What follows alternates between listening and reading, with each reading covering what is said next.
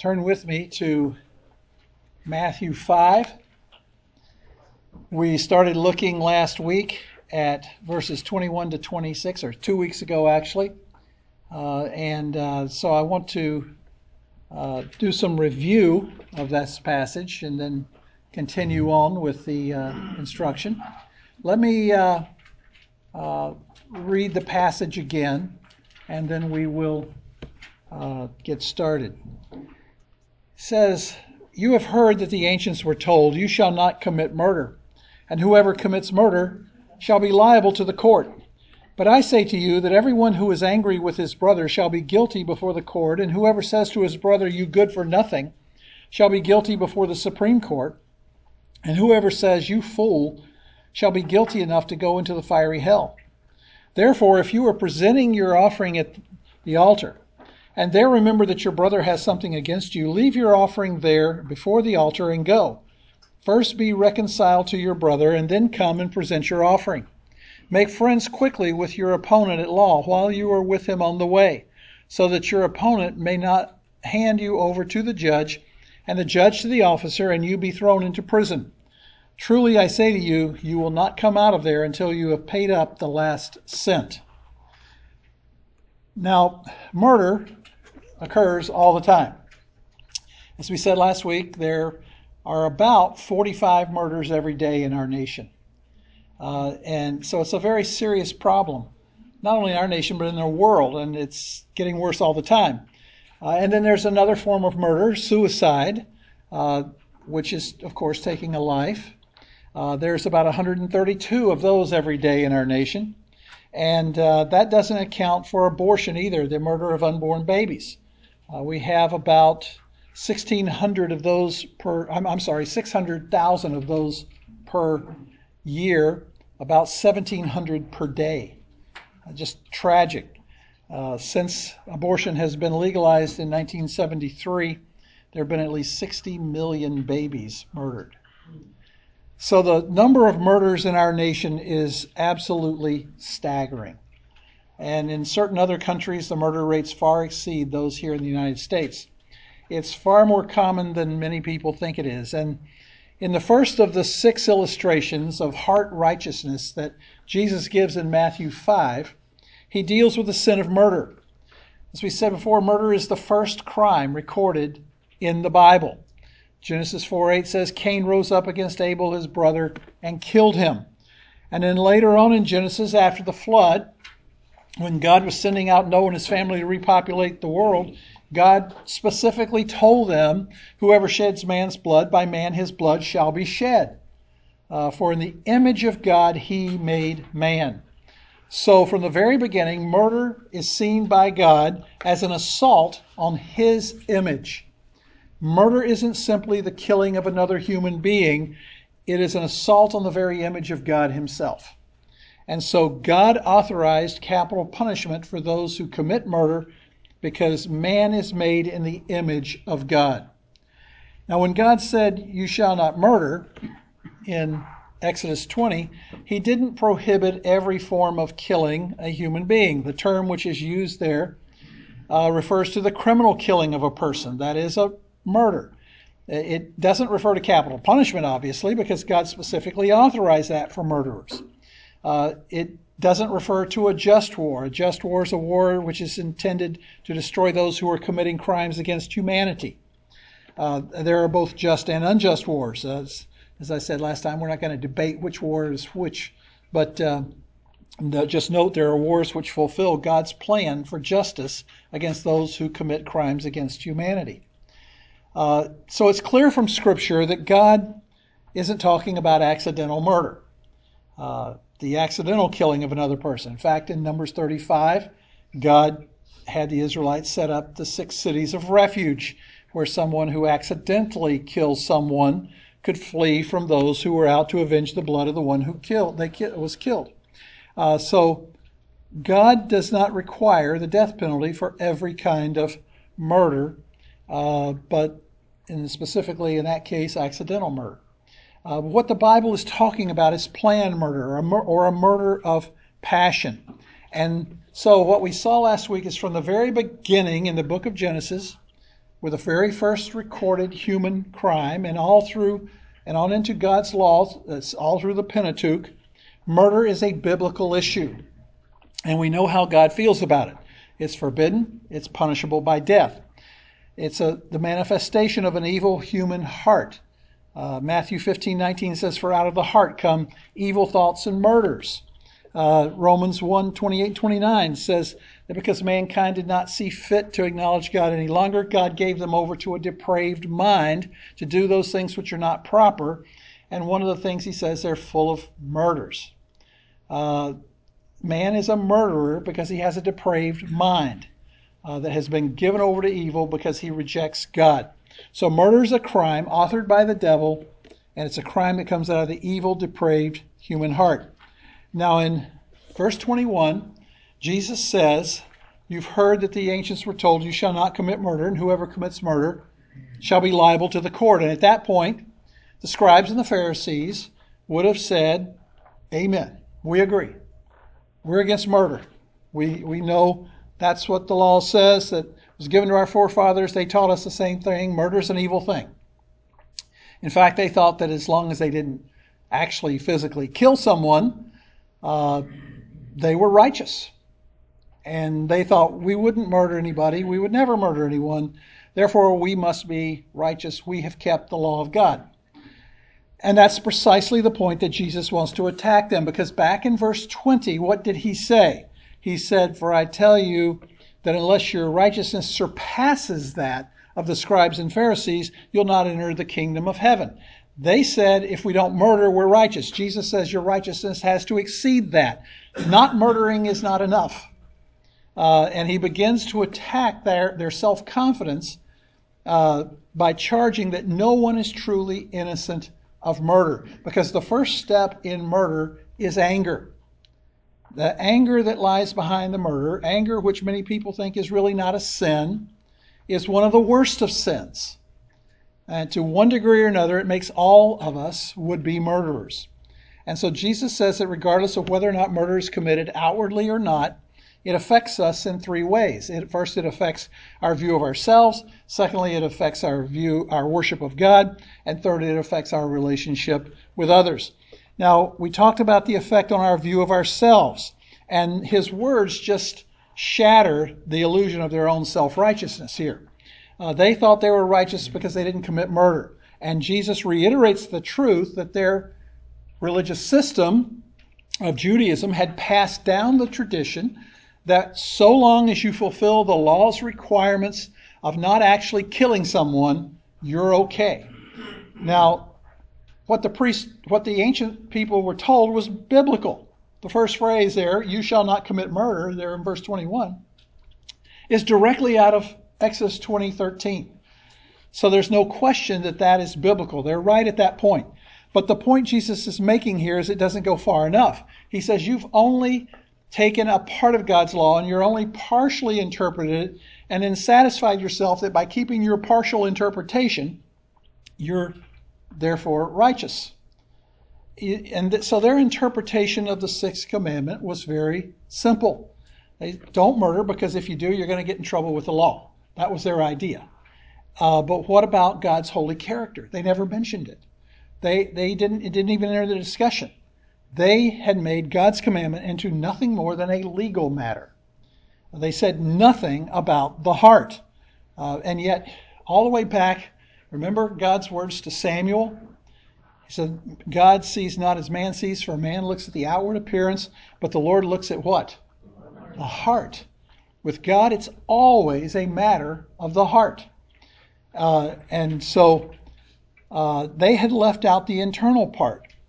And so Jesus simply says that it isn't an issue of murder alone. It's an issue of anger and hatred in your heart. You can't justify yourself because you haven't committed the physical act of murder. Murder goes much deeper than that. It originates in the heart, not in the hands. And it starts with evil thoughts, regardless of whether or not those thoughts are ever brought to fruition. And we do this all the time. We say, I'm no murderer. I'm not one of those kind of people. I'd never do that. And yet sometimes we get so angry on the inside with someone. We mock and deride others. We may wish they died and went to hell. We may feel bitterness towards them. We may nurse grudges.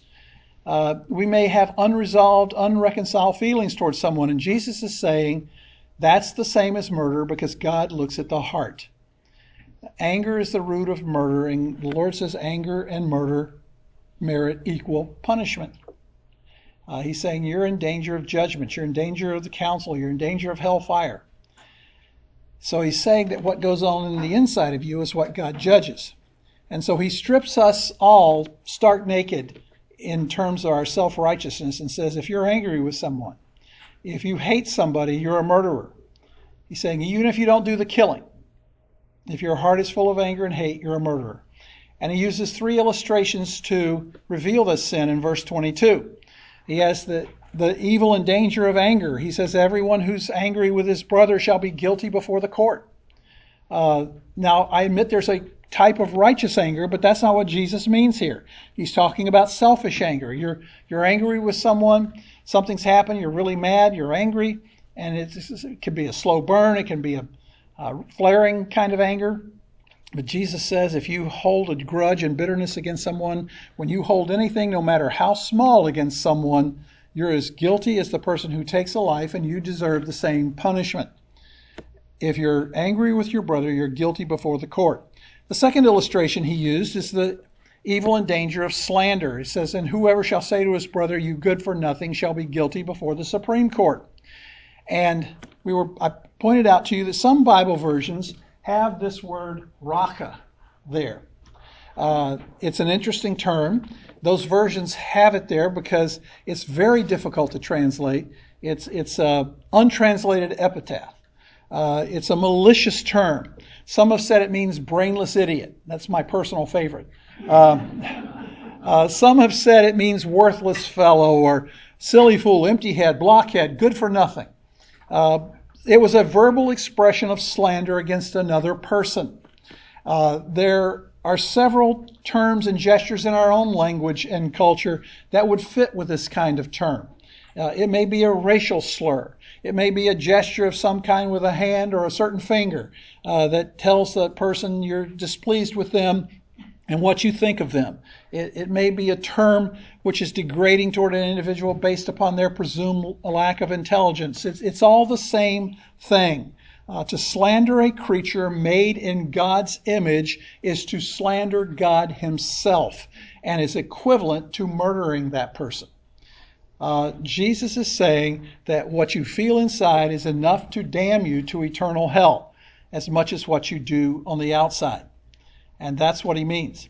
The third illustration he gives in verse 22 is the evil and danger of condemning character. And it says, whoever says you fool shall be guilty enough to go into the fiery hell. We saw that the word translated fool is this word moros, from which we get our English word moron. It was used in secular Greek literature of someone who was stupid, dull, and obstinate. It's possible to use this term without incurring any guilt, but if you are doing it as an epitaph of hatred, then it is a sin. There is a time when we do people a favor to say, you're foolish. In fact, it's our obligation to warn those who are clearly in opposition to God's will that they're living foolishly.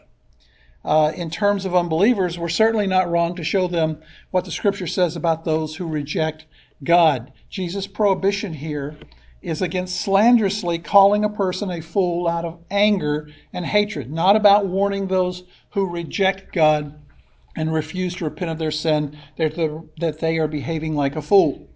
But when someone lashes out another person and calls them a fool as an expression of malicious animosity, it's tantamount to murder and makes that person guilty enough to go into the fiery hell. And then he uses a word there, the word Gehenna, right here, Gehenna, which is translated hell. It was the most common term that the Jews used to refer to hell. This word has a fascinating history. Gehenna is used 12 times in Scripture, and 11 times of those times, it was Jesus who used the term in his teaching. James also uses the term in his discussion of the tongue. It is the Grecized word of the Hebrew Gehinnom. Gehinnom. Which literally means the Valley of Hinnom. When I say it's a Grecized word, what I mean is that the Greeks just took the Hebrew word and created their own word, which sounds quite similar. It's kind of like our English word modern, which in Spanish is the word moderno. The Greeks did that with this word. Gehinnom became Gehenna. The valley is of Gehenna, of Hinnom, the valley of Hinnom, is located on the southwest side of Jerusalem. It was a notorious place. It was the place where Ahaz had introduced the worship of the heathen god Molech, to whom little children were burned as sacrifices in the fire. 2 Chronicles 28:3 tells us about it. It says, he burned incense in the valley of Ben Hinnom and burned his sons in fire according to the abominations of the nations whom the Lord had driven out before the sons of Israel. Later on in 2 Kings 23:10 tells us that the righteous king Josiah defiled Topheth, that means the place of burning, which is in the valley of the son of Hinnom, that no man might make his son or his daughter pass through the fire for Molech. And in Jeremiah tells us that God cursed that valley and called it the valley of slaughter. So because of what had gone on in that valley with the sacrifice of children to false gods, Josiah banned the use of the valley of Hinnom for any honorable purpose. And so that valley became a trash dump where all of the refuge and garbage of Jerusalem was dumped and burned. When an animal died, its carcass was thrown into the valley to be burned. So there were maggots and rats and carrion birds and other vermin that would eat the carcasses and garbage that wasn't yet burned. And all of the spoiled and rotten garbage of any kind was dumped into the valley. And so in order to prevent those dead animal carcasses and other garbage from causing pestilence and disease, there were constant fires burning there to consume all of the corruption and rottenness in the valley. And those fires went on constantly, day and night, with a horrible stench as all the rotting refuse and garbage of the city was burned. And there was this pale of thick smoke that lay over the valley at all times. So it was a terrible, filthy place of constant fires and burning. And over time, the Jews came to use the name of that valley as a metaphor for hell. So when Jesus referred to Gehenna or hell, what he was saying is it is an eternal, unending fire in an accursed place where the rubbish of humanity will burn and be tormented forever and ever. In Mark 9:48, Jesus said hell was a place where the worm never dies. He wasn't saying that the maggots in the valley of Hinnom never died from the fires, but rather he was speaking metaphorically of the fact that nothing dies in hell.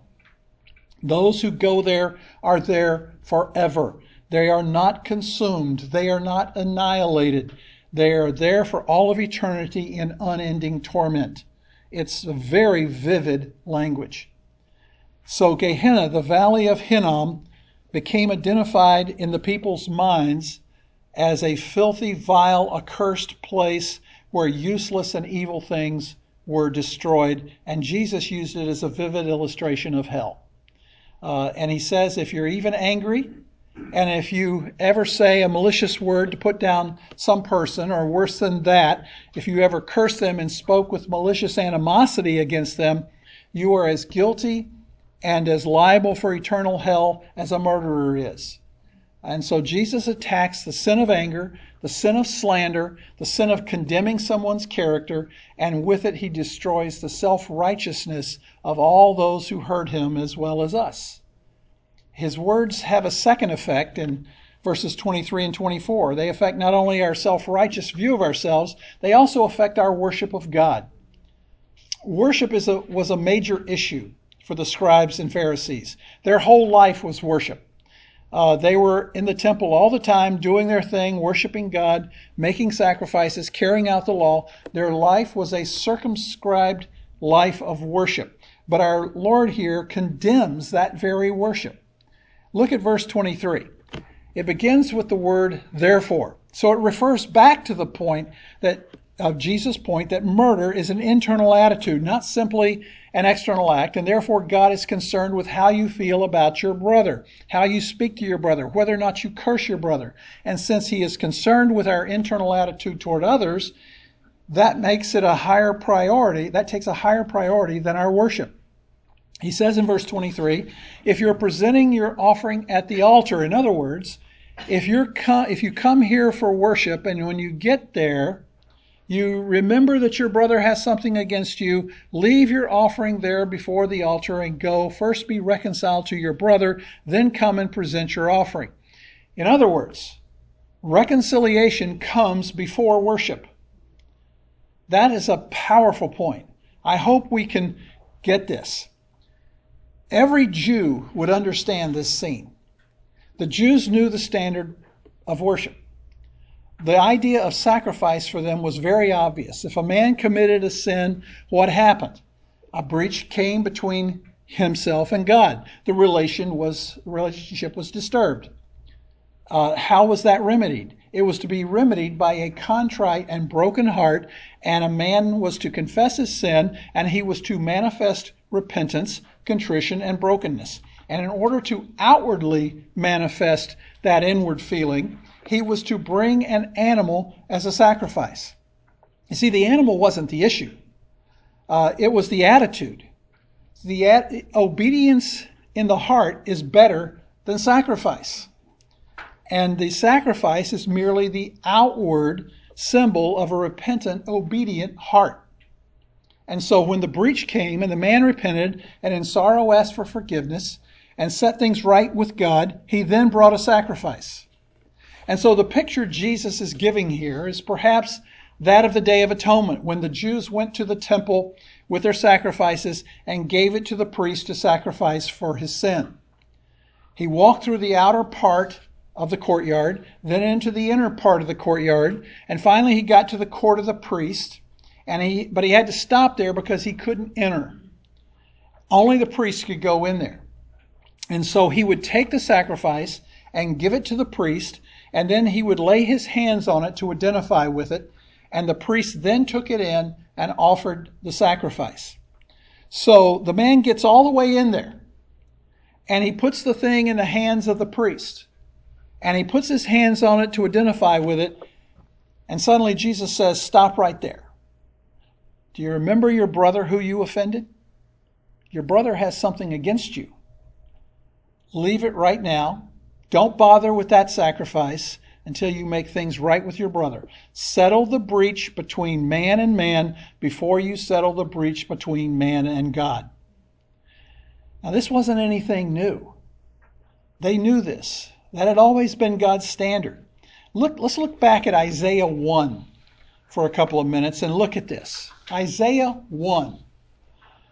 Starting in verse 11 of Isaiah 1, God said to Israel through Isaiah, "What are your multiplied sacrifices to me, says the Lord? I have had enough of burnt offerings of rams and the fat of fed cattle, and I take no pleasure in the blood of bulls, lambs, or goats. When you come before me, who requires of you this trampling of my courts? Bring your worthless offerings no longer. Incense is an abomination to me. New moon and Sabbath, the calling of assemblies. I cannot endure iniquity and the solemn assembly. I hate your new moon festivals and your appointed feasts. They have become a burden to me. I'm weary of bearing them. So when you spread out your hands in prayer, I will hide my eyes from you. Yes, even though you multiply prayers, I will not listen. Your hands are covered with blood. Wash yourselves, make yourselves clean. Remove the evil of your deeds from my sight. Cease to do evil, learn to do good, seek justice, reprove the ruthless, defend the orphan, plead for the widow." God is saying, don't you dare come before me with your religion until you have made your life right with the poor and the oppressed and the orphans and the widows. In other words, deal with your neighbor and your brother and then deal with me. You see? It's a tremendous truth. Isaiah wasn't finished with that theme because it came up again over in chapter 58, verse 5. Chapter 58. Look at what God says there. Verse 5. Is it a fast like this which I choose, a day for a man to humble himself? Is it for bowing one's head like a reed and for spreading out sackcloth and ashes as a bed? Will you call this a fast, even an acceptable day to the Lord? Is this not the fast which I choose, to loosen the bonds of wickedness, to undo the bands of the yoke, and to let the oppressed go free and break every yoke? Is it not to divide your bread with the hungry and bring the homeless poor into the house? When you see the naked, to cover him and not to hide yourself from your own flesh? In other words, don't come to me with your phony fast that you claim is your expression of your worship and devotion to me until you have met the need of your brother. That's what Jesus is saying. This isn't anything new to them. They knew that the breach between a man and a man came before the breach between God and a man could rightfully be settled. Flip over to Jeremiah 7. Jeremiah 7, verses 9 to 11 for a moment. Let's look at that. Here God says, will you steal, murder, and commit adultery, and swear falsely, and offer sacrifices to Baal, and walk after other gods that you have not known? Then come and stand before me in this house which is called by my name, and say, we are delivered, that you may do all these abominations? Has this house which is called by my name become a den of robbers in your sight? Behold, I, even I have seen it, declares the Lord. In other words, he's saying, get out of here until you make right the relationships. That's what Jesus is saying. He's saying, you Pharisees and scribes and ritualistic religionists come in with all of this worship paraphernalia, but I don't want any of it. Go away until you set everything right with your brother. That's what the Lord is saying. Now the Lord brings us to a very interesting point here. Go back to Matthew 5. Look at verse 23. He says, therefore, if you're presenting your offering at the altar, and there remember that your brother has something against you. Stop there. Did you see what he just said? It isn't that you're angry with him. It's that he's angry at you. You see how important it is that we have right relationships with others? Now, the implication here is that the one offering the sacrifice had caused the anger or contributed to the anger of this other person. But you see, back in verse 22, he says that if you're angry, you're in danger of condemnation. So now in verse 23, he says, if someone's angry at you, I don't want your worship. Go away. Verse 24, leave your offering there before the altar and go. First be reconciled to your brother, and then come and present your offering. Jesus shows his holiness by the fact that he's not even dealing with the anger of the one worshiping. That was dealt with in verse 22. He's now dealing with anger against the worshiper. You may know that someone's upset with you. You may know that someone has something against you. You may not feel anger towards them. You might say, I don't understand why they feel like they do. I don't feel anything about that. I don't have any animosity. I don't feel any anger. But if they do, Jesus says you better go and settle that. God doesn't want you angry, and God doesn't want anyone angry at you. Yes? Does that directly correlate to 1 Corinthians 11 when we are told to judge the body correctly before we take communion? Yes, it directly connects. Now, I want to say something that some of you might think is harsh. But this is what Jesus is saying.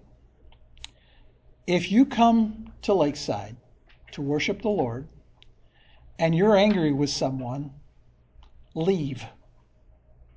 Leave and stay away until you've made it right.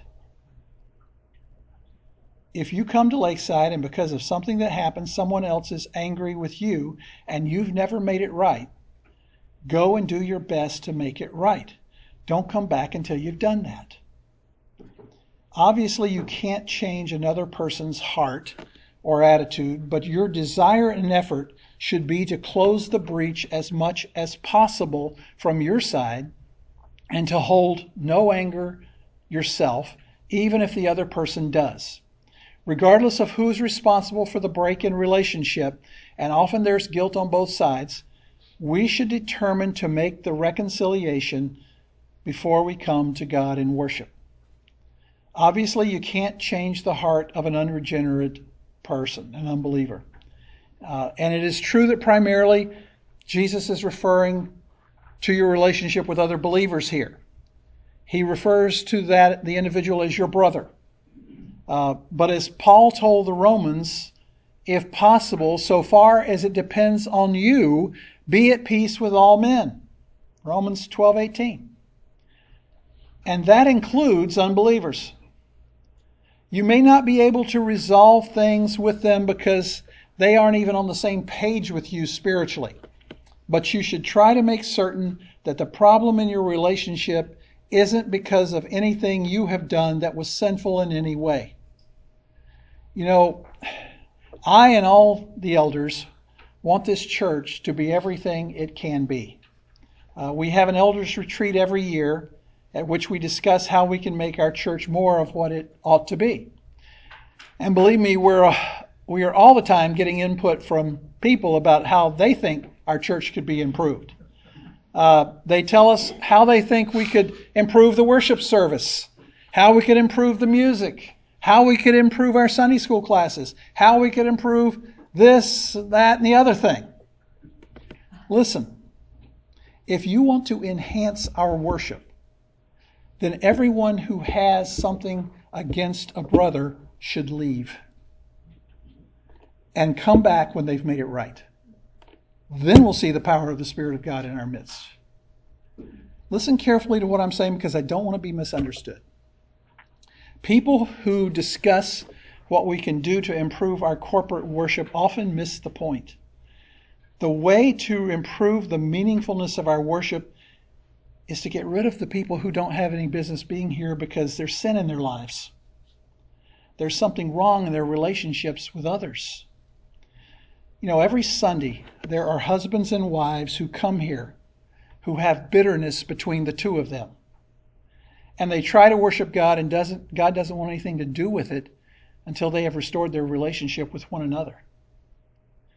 There are people who come here in which there are feelings of simmering animosity and anger between various members of their family, all of whom claim to be believers, and yet they won't speak with one another because of some past offense. There are people who come every week who have had a disagreement with someone else in the church, and it's never been resolved, and they just avoid each other. They either go to the other service or they sit on the other side of the auditorium. But there's an unsettled bitterness between them. And Jesus says, go away. You offer nothing to God.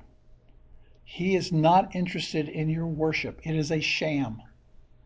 Settle the matter between you and your brother or sister and then come back and worship me. Psalm 66:18 says, if I regard wickedness in my heart, the Lord will not hear. Anytime there's animosity or sin of any sort in our heart, there cannot be integrity in our worship. 1 Samuel 15:22 asks the question, has the Lord as much delight in burnt offerings and sacrifices as in obeying the voice of the Lord? Behold, to obey is better than sacrifice, and to heed than the fat of rams. In other words, obedience is far more important than religious acts of worship. You say, Bruce, how do I find out who the people are who are angry with me?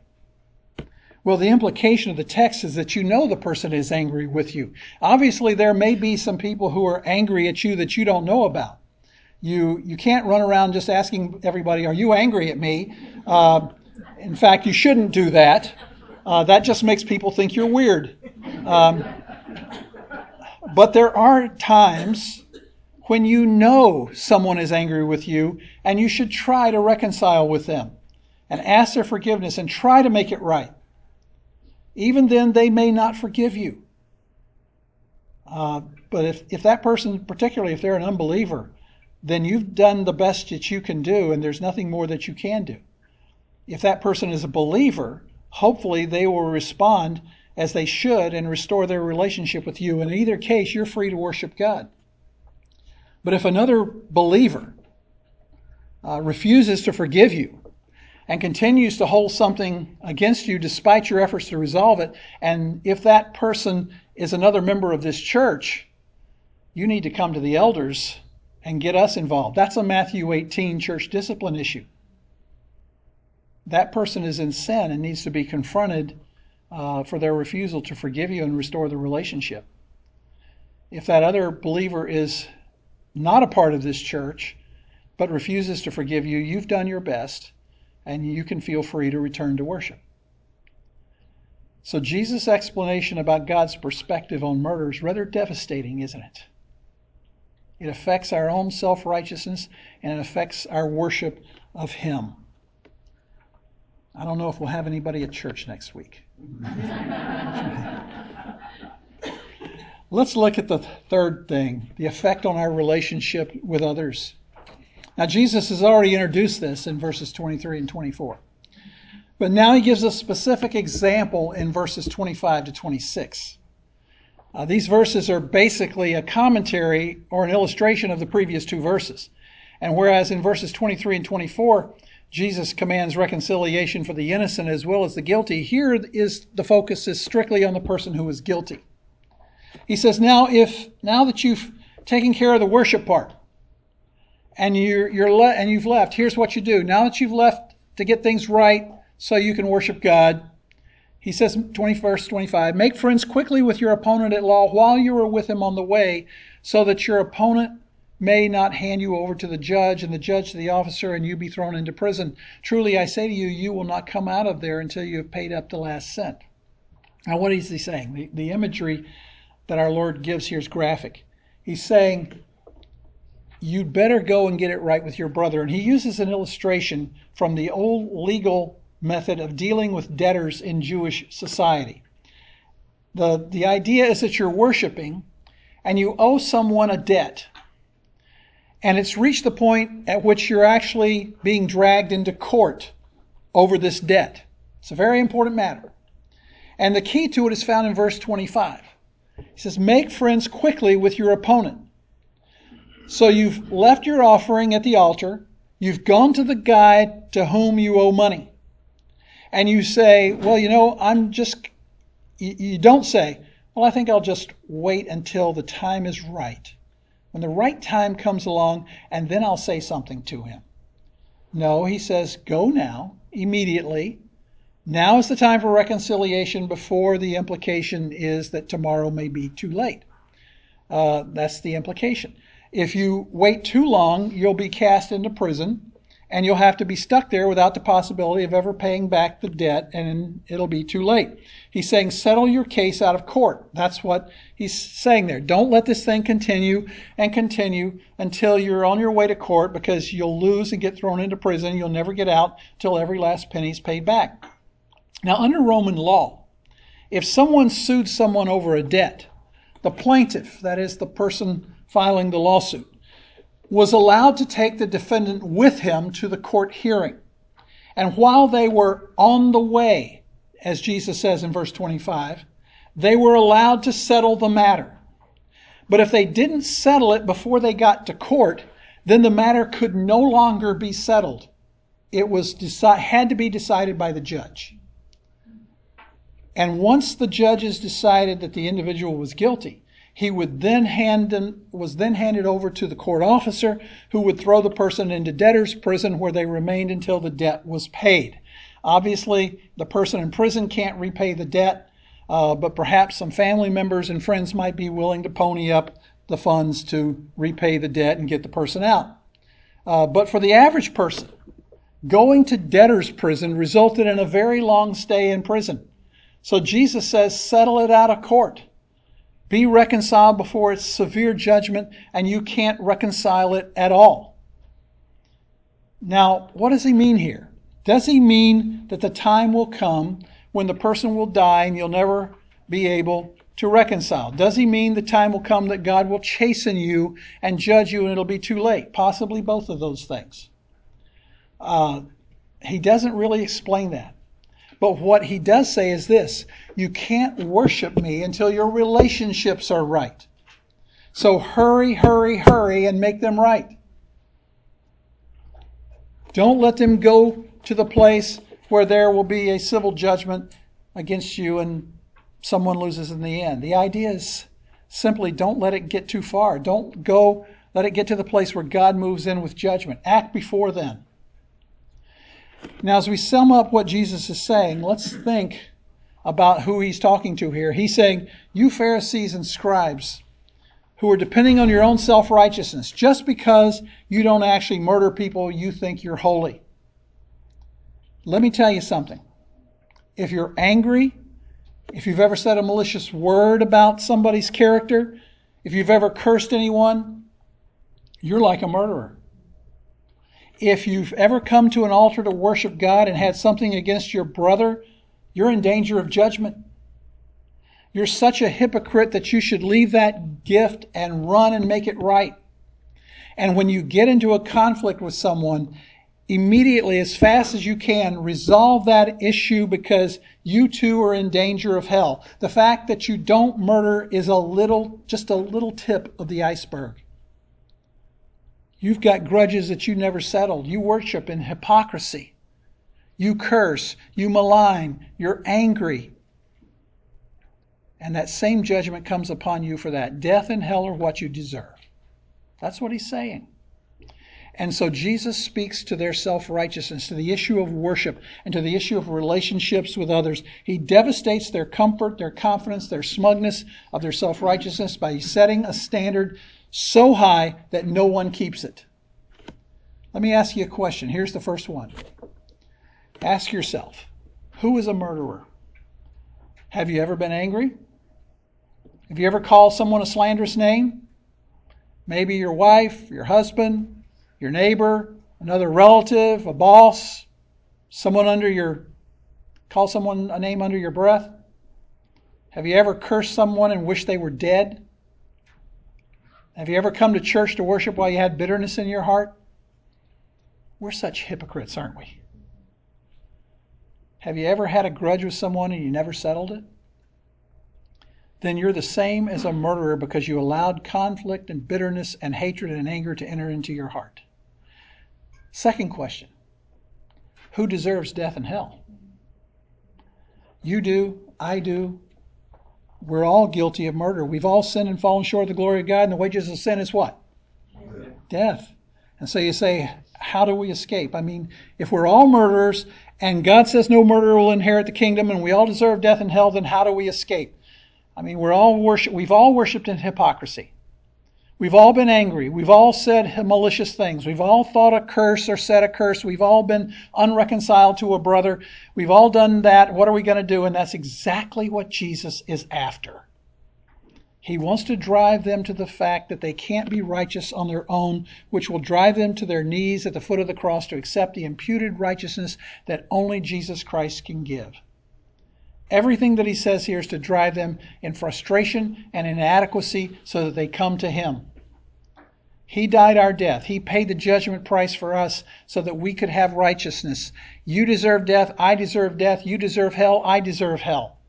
We're all murderers. And so all the Pharisees were, all the scribes were, and everyone is. And so Jesus went to the cross, died our death, suffered the agony we deserve, and offers us the gift of his own righteousness. That's the meaning of the gospel. And by the way, this is just one crime we've committed. There's a myriad more. So we're brought again to the fact that by the works of the law, no flesh will be justified. But the righteousness that we desperately need comes as a gift from God.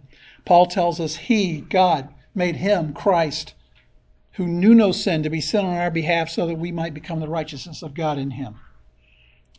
God had every reason to be angry. He has every reason in the world to be angry with us, doesn't he? God had every reason to righteously hate us and to hold us in contempt. He had every reason to curse us, and he would be absolutely righteous in doing so. He had every reason to send us all to hell because we're murderers. But you know something? Even though we're just as spiritually filthy and foul as the worst mass murderers who've ever lived, Adolf Hitler, Joseph Stalin, Mao Zedong, and the worst serial killers who've ever lived, Ted Bundy, John Wayne Gacy, Jeffrey Dahmer, he loves us. He forgives us. He pays our debt, and wonder of wonders, he has reconciled us to himself because he wants to have fellowship with us and wants us to live with him in his eternal kingdom. Isn't that incredible? Now listen carefully. If an absolutely holy God can so desire to be reconciled with vile murderers like us, can we find it in our heart to be reconciled to others? He, as our Lord, sets the pattern for us, his children. And that brings us to the end of our hour and the end of this particular section. Next week, we turn to the next favorite topic, adultery. So, all right. Any comments or questions before we close? Yes, Jim. Does that include our anger and some of the folks who want? Absolutely. It sure does. I was going to say, we see how the hatred that the Pharisees had toward Jesus eventually led to his Yeah. Yeah. It sure did. All right. Let's close with prayer. Terry, would you close us, please? Our Holy Father in heaven, we thank you so much for your great love for us. We thank you, Father, that we are the beneficiaries of your Son's sacrifice on the cross, and therefore the recipients of your forgiveness and amazing grace and wonderful generosity. Thank you, Father, that your Son has taught us this lesson through Bruce today. We are greatly appreciative of not only the information we get, but the conviction in our hearts.